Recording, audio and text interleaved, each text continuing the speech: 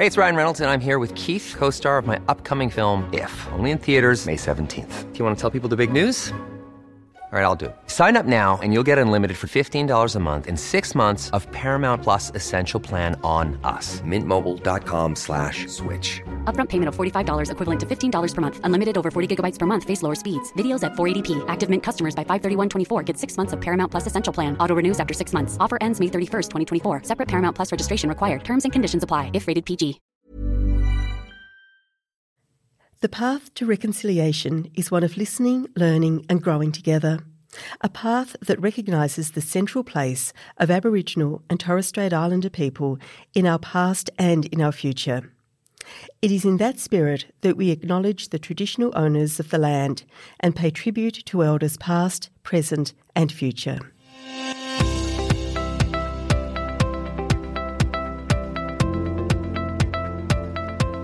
Welcome to Policy Forum Pod, the podcast for those who want a deeper understanding of the policy issues facing Australia and the world. Policy Forum Pod is produced by the Crawford School of Public Policy at the Australian National University, and it's at ANU on Ngunnawal land that I'm sitting today with my friend and colleague Sharon Bessell. My name's Anna-Greta Hunter. I'm a cardiologist and physician here at the Australian National University in the College of Health and Medicine, and it's great to be with you today, Sharon. Anna-Greta, it is so good to be with you, and we are actually in the studio today. We've been recording remotely for some years now, so it is very exciting on the odd moment when we are actually in the studio together. The wonderful novelty of being actually able to see each other's faces in real time. Sharon, today we are, of course, continuing our series on reimagining social policy, this week asking what makes good policy. Over recent episodes, we've reflected quite deeply on what makes bad policy, exemplified, of course, by the robo-debt scheme, which lacked transparency, accountability, oversight, and perhaps most importantly, care and humanity. It harmed those that social policy should serve. We've talked about the principles that should underpin social policy and the issues of design and implementation. Social policy aims to provide for human needs and to meet human rights to livelihoods, employment, education, healthcare and housing. It aims to support people during times when support is most needed, such as unemployment, illness or caring for others. Social policy aims to bring about social justice and both individuals and collective well-being. Social policy impacts on all of us at some time in our life, and for some people it is a lifeline. But how do we decide precisely what social policy aims to achieve, whether it's conditional and punitive or inclusive and rights respecting? How do policymakers decide which policy options to adopt and which to avoid? And how do we know when social policy is achieving its aims, and who gets to decide that aim? Our guest today has had direct experience of researching and making social policy, and there's no one better to talk to about some of these issues. We are so delighted to welcome Dr. Andrew Leigh. Anna-Greta, this is a conversation that I'm really looking forward to because, as you pointed out, Dr. Andrew Leigh has had experience in both researching and making social policy. That's a combination that we don't often have, and so he has a range of insights to bring. Many of our listeners will know that Dr. Leigh is Assistant Minister for Competition, Charities, Treasury and Employment, and he is the federal member for FENA in the ACT. Before entering federal parliament, Dr. Leigh was a professor of economics here at the ANU. He holds a PhD in public policy from Harvard and has published widely on social and economic issues. He is a fellow of the Australian Academy of Social Sciences, and he also runs a lot of marathons. Andrew, it's great to have you with us today. Welcome. Real pleasure. Thanks for having me on. Andrew, you've pointed out that there is often a mountain of research and a mountain of evidence that policymakers can draw on when they're making social policy. So can we begin this conversation today by asking you to talk us through how policymakers should deal with all of that evidence and how they should, in practice, make policy choices, but also how they do make policy choices in practice? Well, I served on the Global Commission on Evidence to address societal challenges a couple of years ago, and one of the things that they highlighted is that it's important to bring together all of the studies, not be focused on just a single study. So where you can, find a meta-analysis. Better yet, find a meta-analysis that places greater weight on more rigorous studies. So if you've got a study that's a simple before-after comparison, it probably deserves less weight than a study that's a randomised trial. That's because in the case of medicine, most sick people eventually get better. In the case of employment services, most unemployed people eventually find jobs. So a before-after study can overstate the efficacy of going to the doctor or attending an employment services provider. Andrew, you've thought quite deeply and you've written a lot on how policy choices should be made. As you've just explained, you've identified the hierarchy of evidence that we should use, not just in medical practice, but also in social policy. Could you just talk us through that hierarchy again? You've mentioned that perhaps the observational study at the bottom of the tree and that meta-analysis at the top, or perhaps there are higher levels of evidence. Why do we have these levels of evidence, and how does that then influence the sort of decision-making? And perhaps a practical example, if you can think about some of the policy choices that you've been involved in the last couple of years, what sort of evidence you've had at your fingertips and with research to help inform good decision making. Well, in all evaluation, you're trying to understand the counterfactual. What would have happened if the program hadn't been delivered?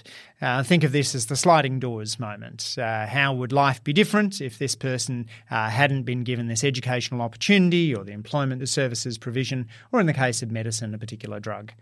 And so if your assumption is that the person would have otherwise continued just as they are, then that's often a flawed assumption for the reasons that I've talked about in the medical and employment services context.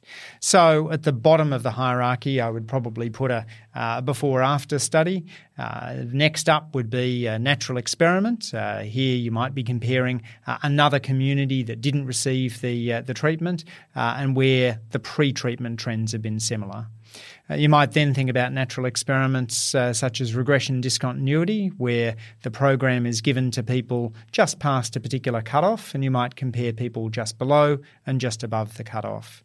And then a randomised trial where you're tossing a coin and giving the treatment to the people for whom it comes up heads and not to the people for whom it comes up tails. And that's got the nice feature that the two groups are going to be, with a large enough sample, the same on observable and unobservable characteristics.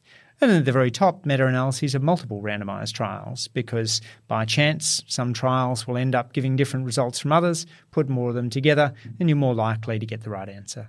So how often do we see this in public policy? I mean, I can think of a myriad of examples in the medical sphere, and no doubt we can talk about that. And I'm sure many of our listeners will be aware of some of the evidence around the harms of austerity, for example.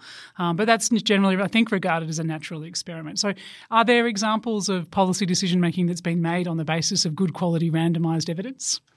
Well, if you look at the United States job training programs recently, there's a lovely review that John Barron was involved in, which did randomised trials of 10 job training programs, all designed by capable people, reading the evidence, very thoughtfully engaging with it. But only one had a sustained impact on earnings at the 6-year mark. That's a little depressing for program designers, but also a reminder that improving outcomes through job training is hard.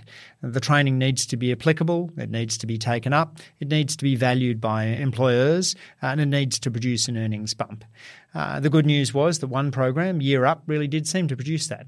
And so the takeaway isn't that job training works or job training doesn't work, but in this case, the particular program, Year Up, had a good positive impact. One of my favourite Australian examples is the drug court randomised trial conducted in the late 1990s when the Carr government was fighting the heroin epidemic. And it tested whether or not putting people into specialist drug courts produced better outcomes than the traditional criminal justice process. People were randomised into traditional criminal justice process or the drug court and drug rehab, and then followed up by looking at who came back and recidivated, and also the cost to society. It turned out that the cost to society was much lower for people who went through the drug court. You didn't need to have a soft heart. Even just a hard-headed analysis that looked at the social costs of reoffending would have concluded the drug court was a better deal. So, Andrew, how important is it to build the process of evaluation into policy design? Like, is it possible to retrofit well in your experience, or do we really need to be thinking up front about how we're going to monitor this, how we're going to evaluate this? Yeah, such a good question, because initially people had been calling for an evaluator general and saying, we've got an auditor general and we need an evaluator general to come along afterwards and make sure things are properly evaluated. Trouble is, it's easy to come along afterwards and figure out whether the money was purloined. It's harder to come along afterwards and figure out whether the program impact was as intended. So good impact analysis starts at the program design level, ideally with allocating people to treatment and control group, or thinking about a suitable natural experiment. And it doesn't have to be excluding all the people in the control group. One of my favourite examples is conditional cash transfers, the so-called Progressa program in Mexico. Just as they're about to roll it out to a couple of hundred villages over a 2-year period, they say, wait, why don't we randomise the villages that get it in year 1 and the villages that get it in year 2? And then at the end of year 1, the year 2 villages will be our control group, and we can look at 1-year outcomes. Turns out the 1-year outcomes are really big, and conditional cash transfers have now been rolled out across 30 other countries. And in Mexico, a country which had often torn up social programs between administrations, all the new administration did when it came in was change the name of Progressa to Oportunidades, but continued conditional cash transfers because the evidence was so strong. It's interesting too, Andrew, and I hear you talking about this, and I think about the experiments that were done with conditional cash transfers in New York, where the evaluations didn't show such positive results, which I guess reminds us the context really matters, that we can't assume that because something's been evaluated positively in one context, it's necessarily going to work in another. Absolutely right. Some have argued that this is a case to be made against randomised trials, but that point applies equally to a quasi-experiment or even a before-after study. Context matters, and you need to have your evaluations carried out in a context which is as close as possible to the one where you intend to implement. You also want to think about the people who are delivering the program. So it shouldn't be a surprise that when you deliver early childhood programs to extremely disadvantaged people with highly trained staff, you're going to see a bigger impact than when you deliver to a more advantaged group with less well-trained staff. So thinking about how the actual program will be can be a pretty valuable exercise. We've had a replication crisis roiling the social sciences, and so one of the things I'd like to see the Australian Centre for Evaluation do more of is replications of programs that have been run elsewhere. Andrew, you mentioned randomised controlled trials or randomised trials and as being kind of high up on the hierarchy of evidence. But of course, those kinds of trials are not without their critics, and to some extent they've been quite controversial. Angus Deaton, Michael Marmot, Naila Kabir have all questioned the approach. And Angus Deaton has by no means dismissed randomised controlled trials, and he recognises their values, but argues that depending on what we want to discover, why we want to discover it, and what we already know, there may be superior pathways of investigation to find out what it is that we need to know. Naila Kabir has pointed out that randomised controlled trials are often value-laden and unable to deal adequately with entrenched power, social construction, structural barriers. And of course, she's making those critiques in the context of gender equity and particularly in countries of the global south. So when are randomised trials not appropriate for social policy making and evaluation? Are there times when we should think of those ulterior pathways? Yeah, look, I've got a lot of respect for the people you refer to. Angus Deaton's been very thoughtful on randomised trials, and indeed the title for my book on the topic, Randomistas, was drawn from Angus himself.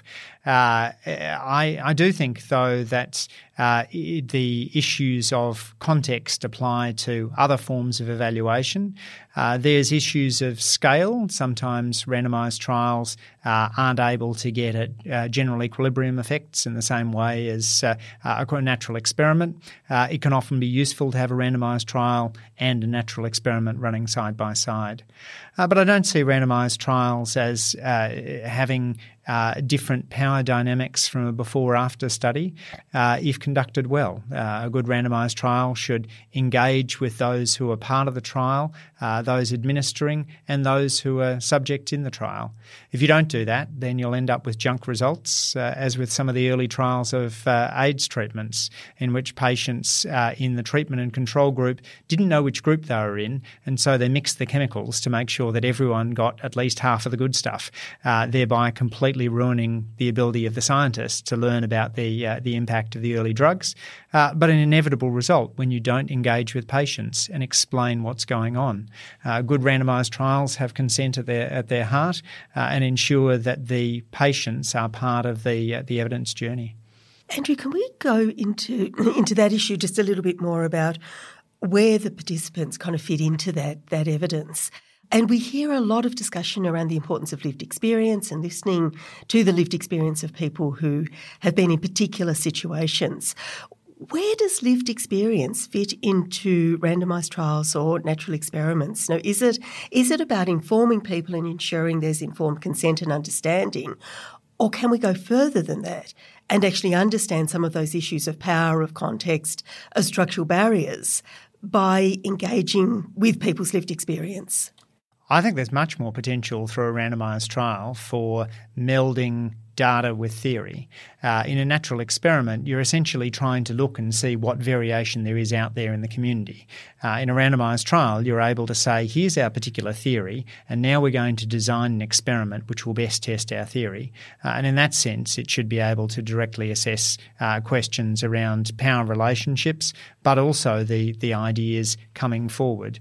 The best randomised trials aren't the kind of are people more likely to open a letter if it's in a red envelope or a blue envelope. They're testing deep theories, and that's where both science and social science is doing some of the most interesting work today. Andrew, some colleagues have made the point that during COVID we saw a natural experiment where we saw an increase in working age benefits through coronavirus supplements. Do you think we can see that experience of COVID as a natural experiment? I mean, it wasn't actually evaluated. There was some evaluation done around it, but it was hasty. It was retrofitted often, but showed some interesting findings. Can we use that as a natural experiment, or is that too difficult? Well, you can, but it depends which outcome you're looking at. If your question is, does increasing my income make me more likely to go to the shops, then COVID is probably not going to be a very good experiment. If your question is, does increasing my income make me more likely to catch a plane, then COVID is not going to tell you very much.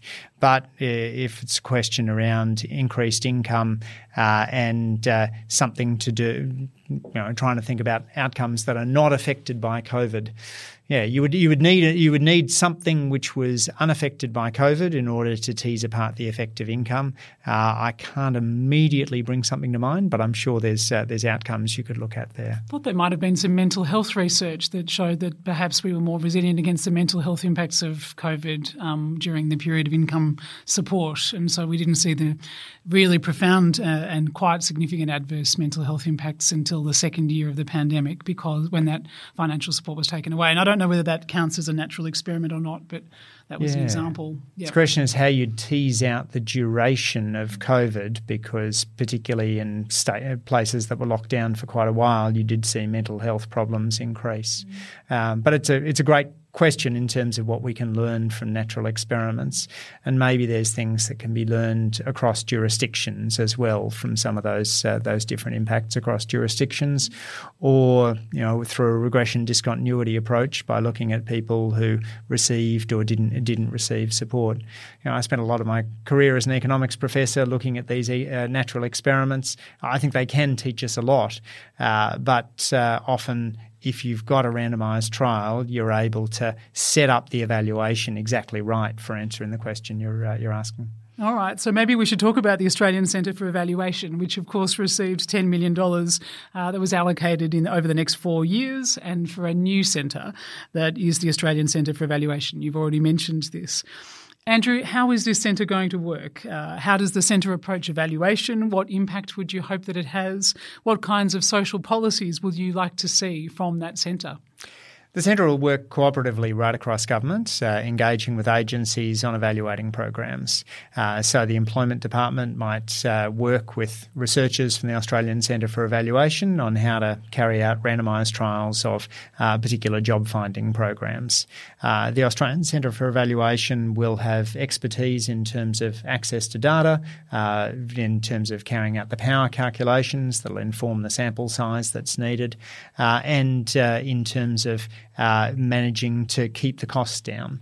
One of the things I'm keen to learn from is the Obama administration's low-cost randomised trials competition, in which, working with the Arnold Foundation, they showed that you could do randomised trials for tens or hundreds of thousands of dollars and turn results around very quickly. And so we need to get away from this idea that every randomised trial needs to be like the peri-preschool early childhood trial that cost tens of millions of dollars and took decades. You can do things quickly, and particularly the advent of administrative data means that you can do things cheaply. Very interesting times for social policies. Listeners, we're going to take a very short break and we'll be back in a moment with Andrew Lee. I'm Sandra, and I'm just the professional your small business was looking for. But you didn't hire me because you didn't use LinkedIn Jobs. LinkedIn has professionals you can't find anywhere else, including those who aren't actively looking for a new job but might be open to the perfect role, like me. In a given month, over 70% of LinkedIn users don't visit other leading job sites. So if you're not looking on LinkedIn, you'll miss out on great candidates like Sandra. Start hiring professionals like a professional. Post your free job on linkedin.com/people today. Around the world, democracies are in crisis. Leaders have become followers. Populists offer glib solutions to complex problems, and people search for answers. Block out the noise. Each week on Democracy Sausage, we go deeper to bring you insights from leading scholars, journalists and commentators to help you make sense of the world. I'm Mark Kenny from the Australian National University. Join me at the Democracy Sausage Hot Plate every Monday and Thursday. Listeners, welcome back. We're here with Andrew Lee and we're talking about the place of evidence in policy making and how we can create better social policy through thinking deeply about evidence. Andrew, I wanted to shift the focus of the conversation just a little bit now from the conversation before the break about the different types of evidence we could use. And I wanted to ask you about the Robo-Debt Royal Commission. The first recommendation of the Robo-Debt Royal Commission was that Services Australia, and I think we could extend that to all government agencies, should design policies and processes with a primary emphasis on the recipients that they're meant to serve. I'd love to hear your thoughts on how well we're currently doing in terms of responding to recipients and what, if anything, needs to change for that recommendation to be fully achieved. Now, Sharon, I think that's a great question. It's certainly rippled right across governments, and I know all of the ministers involved in any social services or human services portfolio have been acutely aware of the importance of designing customer-centric programs. The message has gone out to public servants that if they feel that programs are not ethical and that participants are being harmed, they need to speak out, and that's something that needs to apply right across the public service. Robo-Debt wasn't just a failure of program design; it was also a failure of systems that allowed people to speak up when they saw the wrong thing happening. So building policies that are engaged with people on the ground is important. We had an interesting initiative out of the last budget that didn't get a lot of airplay, which is working with deeply disadvantaged communities in scaling up alongside philanthropy programs that have been co-designed locally. So there was a program in Logan on improving the health of new parents, a program in Burnie on improving school participation, a program in Burke on youth offending, all which have come percolating up from the ground and which we think can be scaled up through a combination of government funding and private philanthropy. And that's a very different philosophy from the top-down, computer-driven, take the human out of the system approach which characterised Robodebt. So in rethinking that approach and thinking about what's happening locally, how important is it that social policies are place-based? Do we need to really shift away from kind of a national approach to social policy to thinking much more about what works in different locations or in different places? For me, that's an empirical question. We ought to gather the evidence as to how much diversity is optimal in programs. If you're thinking about the medical context, for example, it would be surprising if we said, well, people in Western Australia should be getting a different COVID vaccine from people in New South Wales.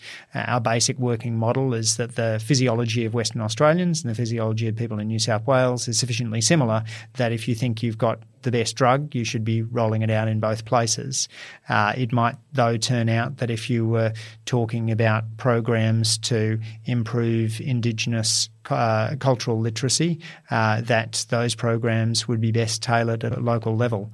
But this is something we should test rather than just coming in with a first principles approach. So thinking about people, I know, Andrew, in between your work as an MP that you've got a tendency to write some very interesting books. And you have, of course, written about trust and social capital, connection and disconnection in the Australian society, particularly in your book, Reconnected. You've also mapped the decline of connection and social capital in that book. And you've noted that countries that are more equal tend to be more socially cohesive. Very interesting observation. Here in Australia, we are, of course, experiencing a cost of living and a housing crisis and have just come through the global pandemic, which have been difficult times for equality and for social cohesion. So how do you think we're faring along those lines in Australia? We're more equal and more cohesive than many other advanced countries, but on both of those metrics we've stepped back over the course of the last generation. Australia, the top 1% share has risen, the number of billionaires in Australia has increased markedly, the gap between the haves and the have-nots has widened. And the other side of the coin is that community life has been under pressure.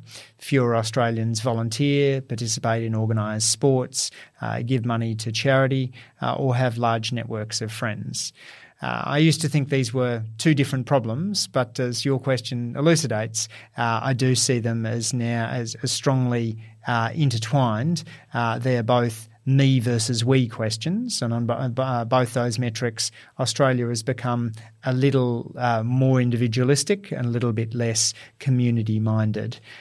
So I'd like to see us become less of a country of me and more of a country of we, which is not just means that we're healthier and happier, but also that we hold true to Australian traditions. Andrew, when we're thinking about those issues of cohesiveness, of connection, we often draw on ideas of social capital. And within the literature on social capital, there are different ways of defining it, different ways of thinking about it. So Robert Putnam's work tends to talk about networks of trust and reciprocity that bring people together and create the we that you're talking about. Pierre Bourdieu uses a very different concept, and he sees social capital as central to the maintenance of structural inequalities and something that's used by those with privilege as a means of advancing their own interests and blocking the interests of others. And I've summarised that quite crudely. But if we were to draw on Bourdieu for just a moment, how do we begin to break down those structural inequalities and move towards equality and social cohesion?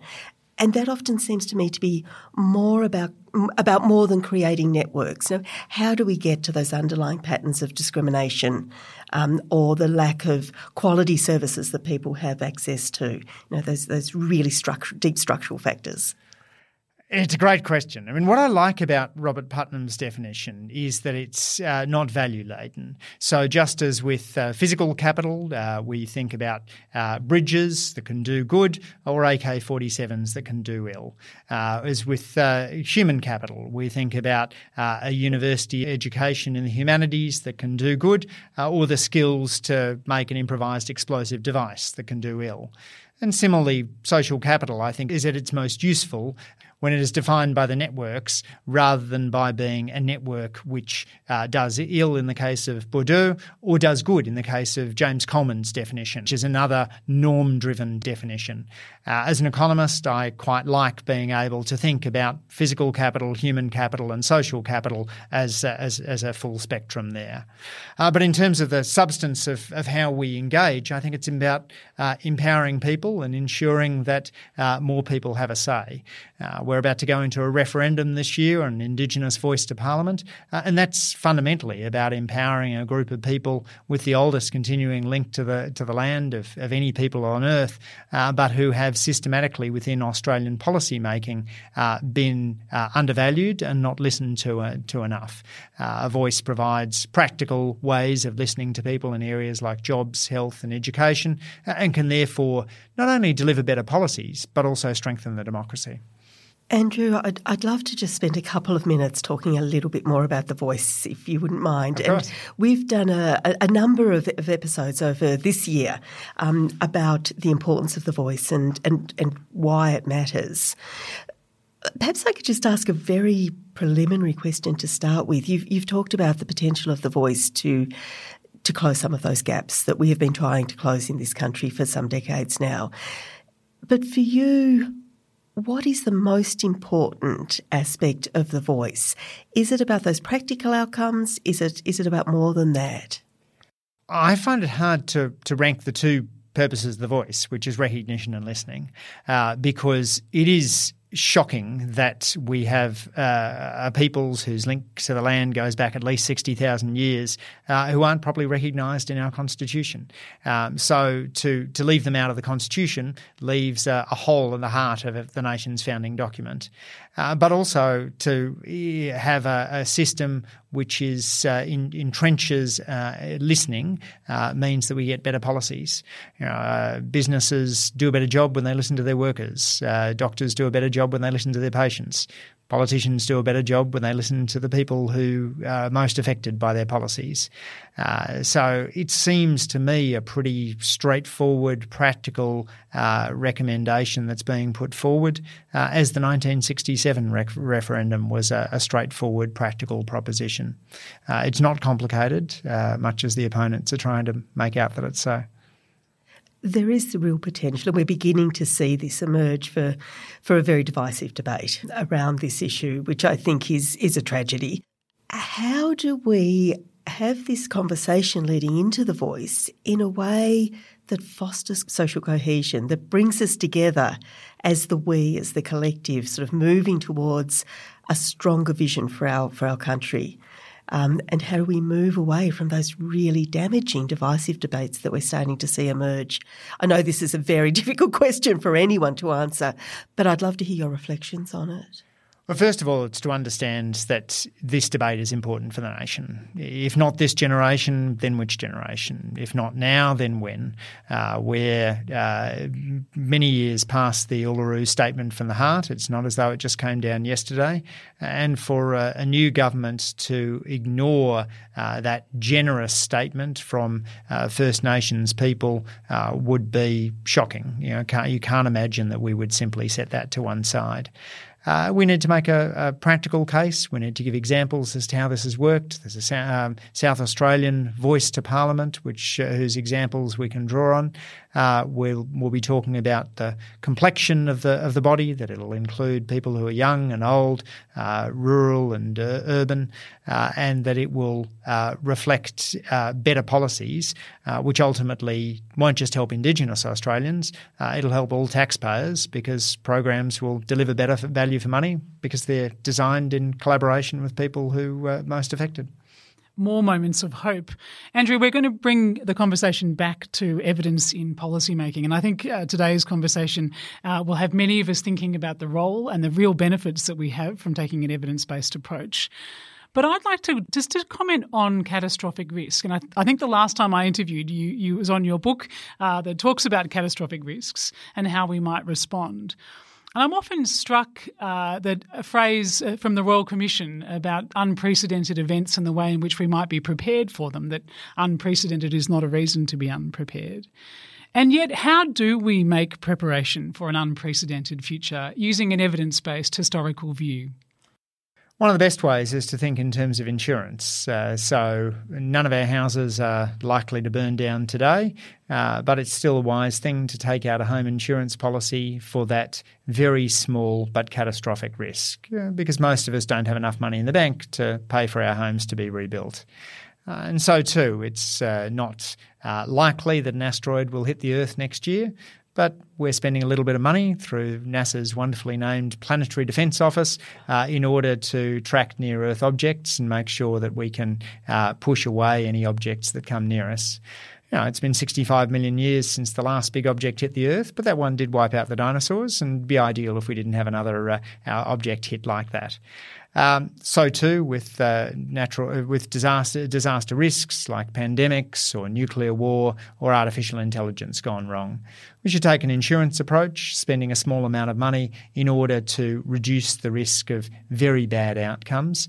It need not be costlier than the fire insurance policies we have on our home, but very small chances of bad things merit action, just as probable things merit action.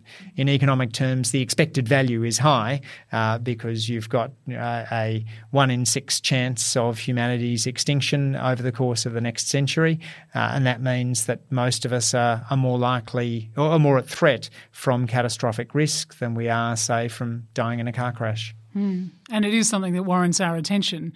But an example of perhaps somewhere where evidence-based policy may not give us the answers, I think, is in climate adaptation. And we're watching around the world some of the hottest weeks and days in multiple continents at the same time. And I wonder about how we prepare for unprecedented and how we build into our policy framework not just the evidence of what's happened historically, but new ideas. And listeners will have heard me talk about imagination and its importance. How does imagination sit alongside an evidence-based approach? It's absolutely critical. And if you look at the development of the COVID vaccine, for example, it was the imagination of lab scientists followed by evidence-based trials which tested what worked and what didn't. So too, if we're dealing with hard problems like climate change, we need a lot of imagination and probably a range of solutions, but then to go out there and rigorously test them. It was thought that solar wouldn't do particularly well at the turn of the millennium, but the improvements in the technology of solar cells turned out to be remarkable. So solar's played a much bigger role as the millennium's gone on. We may find out too in areas like geoengineering that there's strategies that are workable. I have some trepidation about the field, but I don't have trepidation about doing careful research to try and figure out whether it may sit alongside climate abatement and mitigation strategies. Andrew, we will need to begin to draw this conversation to a close, and it's a conversation I've really enjoyed. We are talking about social policy, and I think it would be remiss to close the conversation without asking you about your thoughts on a wellbeing approach. And of course, we have, the Measuring What Matters framework just being released, and so we're starting to see some of the detail of that. We've talked quite a bit on the podcast over the past couple of years about the way in which a wellbeing approach can be transformative. But of course, the word transformative is often used very loosely. I'd love to hear your thoughts on whether wellbeing gives us a way of really reimagining social policy in ways that produce much better outcomes, give us a different way of thinking, or do we need to be even bolder and more creative in the way we think about social policy into the medium and long term? I'm no longer an economics professor, but I feel like coming on your podcast lets me pretend that I still am. So go for it. You can be. Let me make the case that a wellbeing approach is simply the economic approach. When we're teaching first-year economics students, we say that economics is about maximising well-being or happiness, or sometimes we call it utility. We never tell our first-year students that economics is about maximising money. Money is a unit of account. As my friend Justin Wolfers puts it, economics is no more about maximising money than architecture is about maximising centimetres and metres. This is a yardstick by which we measure, but we need good yardsticks in social policy and to measure health outcomes, to measure happiness outcomes, to measure the social cohesion, and to think about the productivity of a society are all important. Bobby Kennedy has that lovely phrase about the limitations of GDP, but that's built into good economics. It's only bad economics that thinks that GDP is somehow the ideal yardstick. Smart economists have recognised for many years the importance of measuring well-being, and we're now implementing that through the budgeting process that Jim Chalmers is leading. I can't help but slip one more question in, Andrew. And you point out that, first-year economics is not about how do we make money, how do we think about money, how do we maximise profit. It's about welfare and well-being. But how did we end up in a situation where we have been for so long, where GDP is the dominant measure, where profit is driving so much of what we do, and where we really lost focus of well-being? Was that about the politics rather than the theory of economics? Was it something else? Was it the result of a neoliberal agenda? What do you attribute to that dominance of GDP and a narrow way of thinking about how we measure things? So the best defence you can give to the people that focus on GDP is that it turns out to correlate extraordinarily well with stuff that we deeply care about. So if you look at life expectancy across countries or life satisfaction across countries, the correlation with GDP is going to sit somewhere between 0.5 and 0.8. So GDP in that sense isn't the thing we're trying to measure, but it moves quite strongly with the thing we're trying to measure, and so in that sense could be defended. But the more data we get, and we're living in a far more data-rich world, the more incumbent I think it is on us to be measuring the right thing. If I go back to the period since I was born in 1972, real per capita incomes have doubled in Australia and life expectancy has increased by a decade. If I could only have one of those two outcomes, I'd pick an extra decade of life rather than a doubling of income. So we do need to make sure that our wellbeing metrics are capturing the longevity gains that we're seeing as well as the income gains. What a fantastic place to leave a conversation that I know we could continue for many hours. Dr. Andrew Leigh, thank you so much for being on Policy Forum Pod today. Real pleasure. Thank you, Anna-Greta. Thanks, Sharon. Really appreciate the conversation. Thanks, Andrew. Anna-Greta, I really enjoyed that conversation. Andrew Leigh is someone who has thought so deeply about these issues through his research. He's now deeply engaged in policy making. And so to hear his perspective, I find fascinating. And he's such an engaging interlocutor. It's always enjoyable to have these conversations with him. There are, of course, such a diverse range of perspectives, of frameworks, of ways of thinking when we think about social policy. And I think over the next couple of weeks we'll continue to tease out that diversity in order to understand where approaches like randomised controlled trials may serve us really well and where we do need to think about those other methodologies that people like Angus Deaton, like Naila Kabir talk about. And I think that's there are a series of conversations that are so important for us to have on this podcast because they go to the heart of what makes good social policy. And that diversity of perspectives is so important in informing policy making. Absolutely. Now, I have to confess that the evidence-based strategy is something that is close to my heart as a practicing physician. And at medical school, we're taught a lot about evidence-based medicine.